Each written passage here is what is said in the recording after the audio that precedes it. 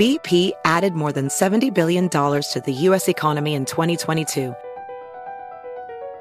Investments like acquiring America's largest biogas producer, Archaea Energy, and starting up new infrastructure in the Gulf of Mexico.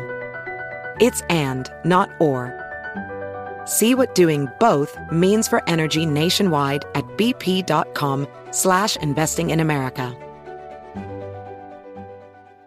Welcome to the Pants Cast, brought to you by Lululemon, a show about all things pants. My guest is Matt James, former NCAA player and Lululemon ABC pant enthusiast. Hi, great to be here. Matt, tell us all about those ABC pants. The comfort? They're like the pants I put on when I don't want to wear pants. Versatility? You could wear these pants to a wedding, but you could also wear these to a cookout. And what about style? They're like if casual and cool had a baby. Well, it's clear why you're an ABC enthusiast. Pleasure having you and your pants on the show. Thanks for having us. Find the shockingly comfortable ABC pants at Lululemon.com.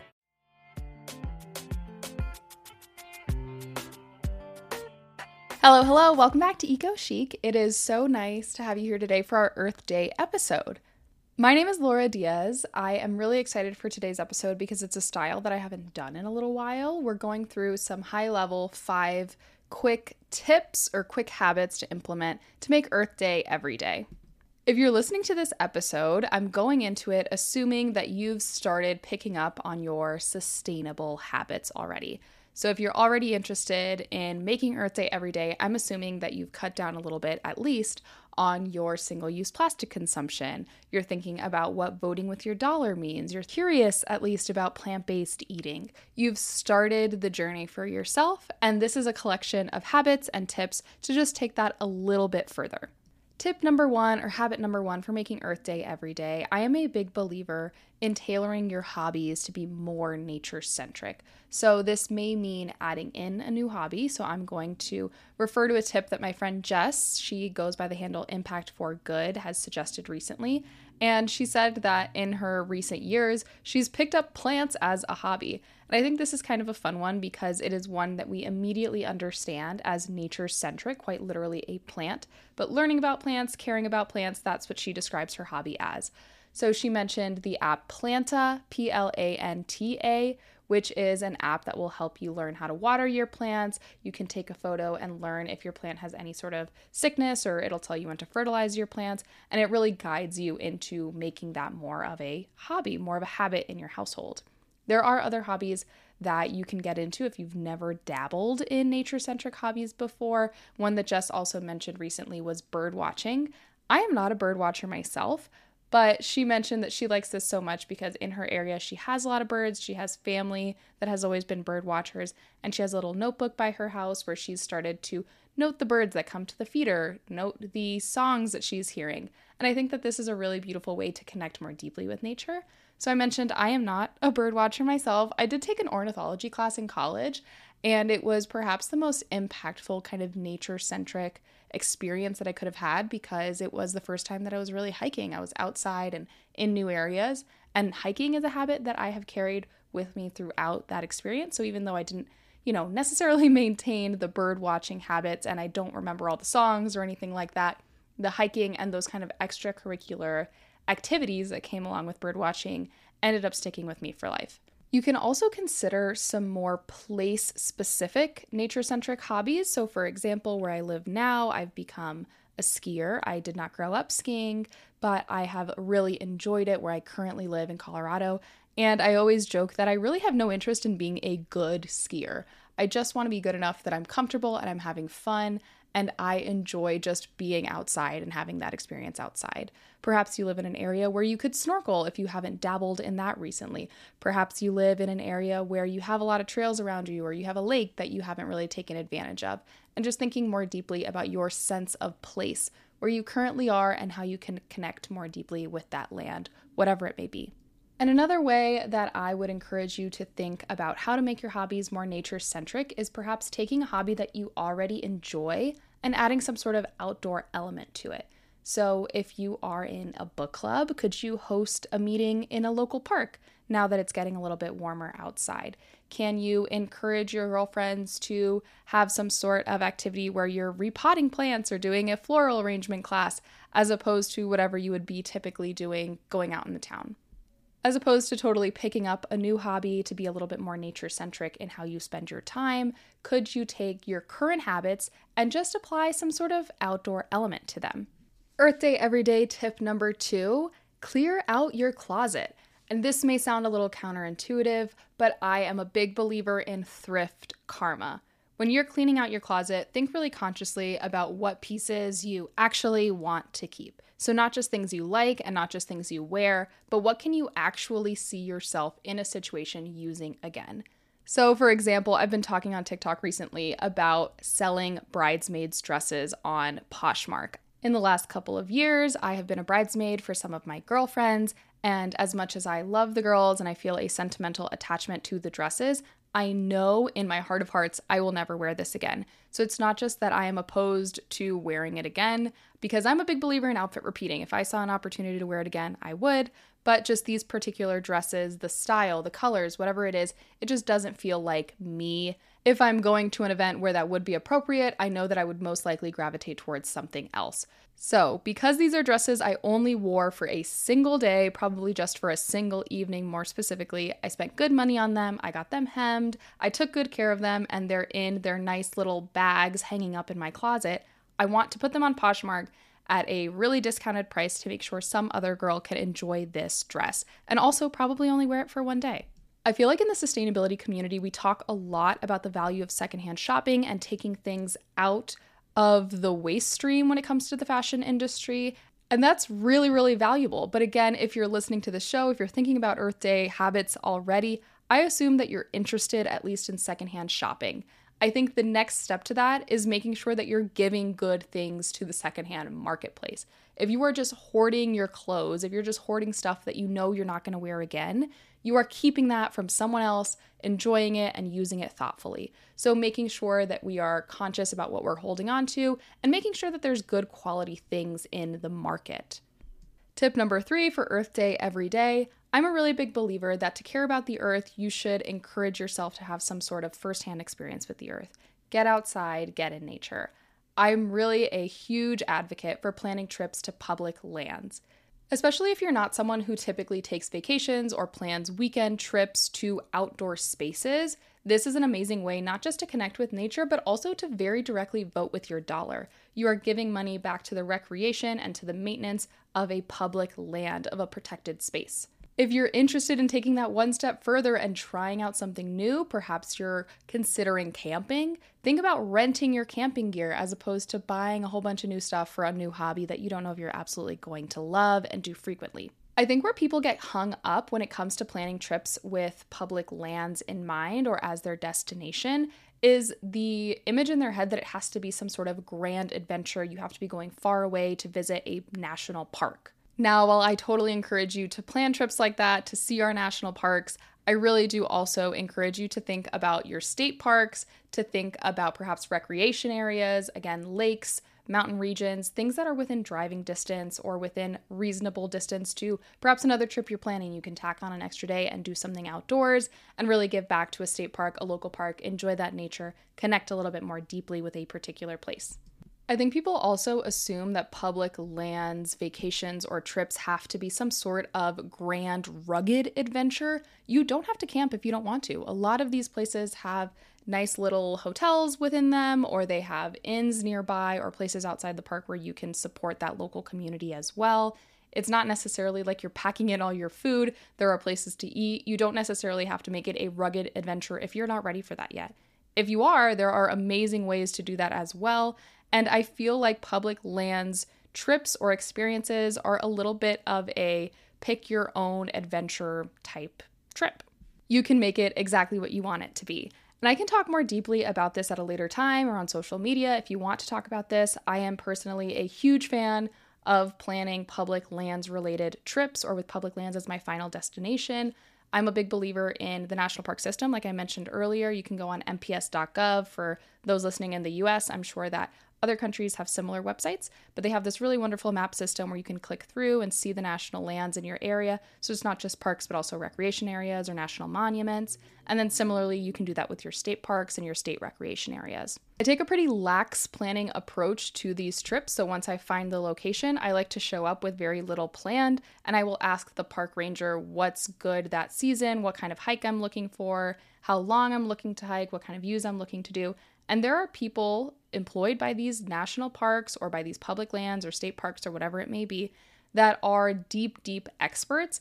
And I really do believe they're an underutilized resource. So going there, interacting with the rangers, making sure that you are being as thoughtful as possible in your trip there. And then also in your planning this trip, there's an incredible educational opportunity to learn about the indigenous peoples in that land, to learn about the indigenous history and the historic place of that land in its local community. There's an amazing learning opportunity leading up to this trip, and then once you arrive, there's actually incredible opportunity for you to just truly experience something in the moment with the experts guiding you along the way. Quick break to tell you about one of my very favorite brands, Green Chef. In honor of Earth Month, Green Chef is offering a collection of brand new limited time only recipes made with sustainable, earth-friendly ingredients all throughout the month of April. Also to celebrate Earth Month, Green Chef has partnered with One Tree Planted to plant trees in northern Thailand to combat food insecurity in vulnerable communities. They're planting one tree for every box sold. I personally love Green Chef because I find it incredibly convenient if I'm traveling to have a meal already set and to have ingredients already pre-portioned out. I don't have to keep a whole bunch of stuff in my fridge, and I don't have to worry about a lot of food going to waste. But even more so, in addition to how delicious the recipes are, I also love the experience of creating a Green Chef meal. My partner and I especially love to plan weeknight date nights around cooking in the kitchen and making a new Green Chef meal that we both really enjoy. It's seriously one of our favorite things to do. We put a little James Taylor on Spotify, and with the warmer weather, we like to sit outdoors and make these really delicious, easy to follow recipes in a very short period of time. They're healthy, they taste delicious. Sometimes I make them for myself and I just have leftovers, but doing it with a partner is also so much fun and a really great, wonderful way to bond. I personally love the Mediterranean meal kit, but Green Chef has options for every single lifestyle. They have a keto plan, protein-packed, vegan, vegetarian, fast and fit, gluten-free. It is so incredibly customizable. And it's also really important to me that the food is ultra sustainable. So Green Chef is the only meal kit that is both carbon and plastic offset. 100% of their delivery emissions are offset to your door, as well as 100% of the plastic inside every box. Plus, nearly all the packaging materials are curbside recyclable in most of the US. The recipes feature premium proteins, seasonal organic produce, and sustainably sourced seafood. There is a meal kit option for every single lifestyle. They are really quick, really delicious, and I feel like Green Chef truly aims to not just encourage you to eat well, but there are dinners that really work for you, not the other way around. I'll share on social after this episode comes out some pics of my recent Green Chef meals. Again, I normally like the Mediterranean one, but I've tried a few of them and I really, really enjoy them. Go to greenchef.com/ecochic60 and use code ecochic60 to get 60% off plus free shipping. Again, that's greenchef.com/ecochic60 and use code ecochic60 to get 60% off plus free shipping. I'll have it in the show notes. I know you're really going to love it. eBay Motors is here for the ride. With over 122 million parts for your number one ride or die, you can make sure your ride stays running smoothly. Brake kits, LED headlights, bumpers, whatever your baby needs, eBay Motors has it. And with eBay Guaranteed Fit, it's guaranteed to fit your ride the first time, every time. Plus, at these prices, you're burning rubber, not cash. Keep your ride or die alive at ebaymotors.com. Eligible items only. Exclusions apply. BP added more than $70 billion to the U.S. economy in 2022. Investments like acquiring America's largest biogas producer, Archaea Energy, and starting up new infrastructure in the Gulf of Mexico. It's and, not or. See what doing both means for energy nationwide at bp.com/investing in America.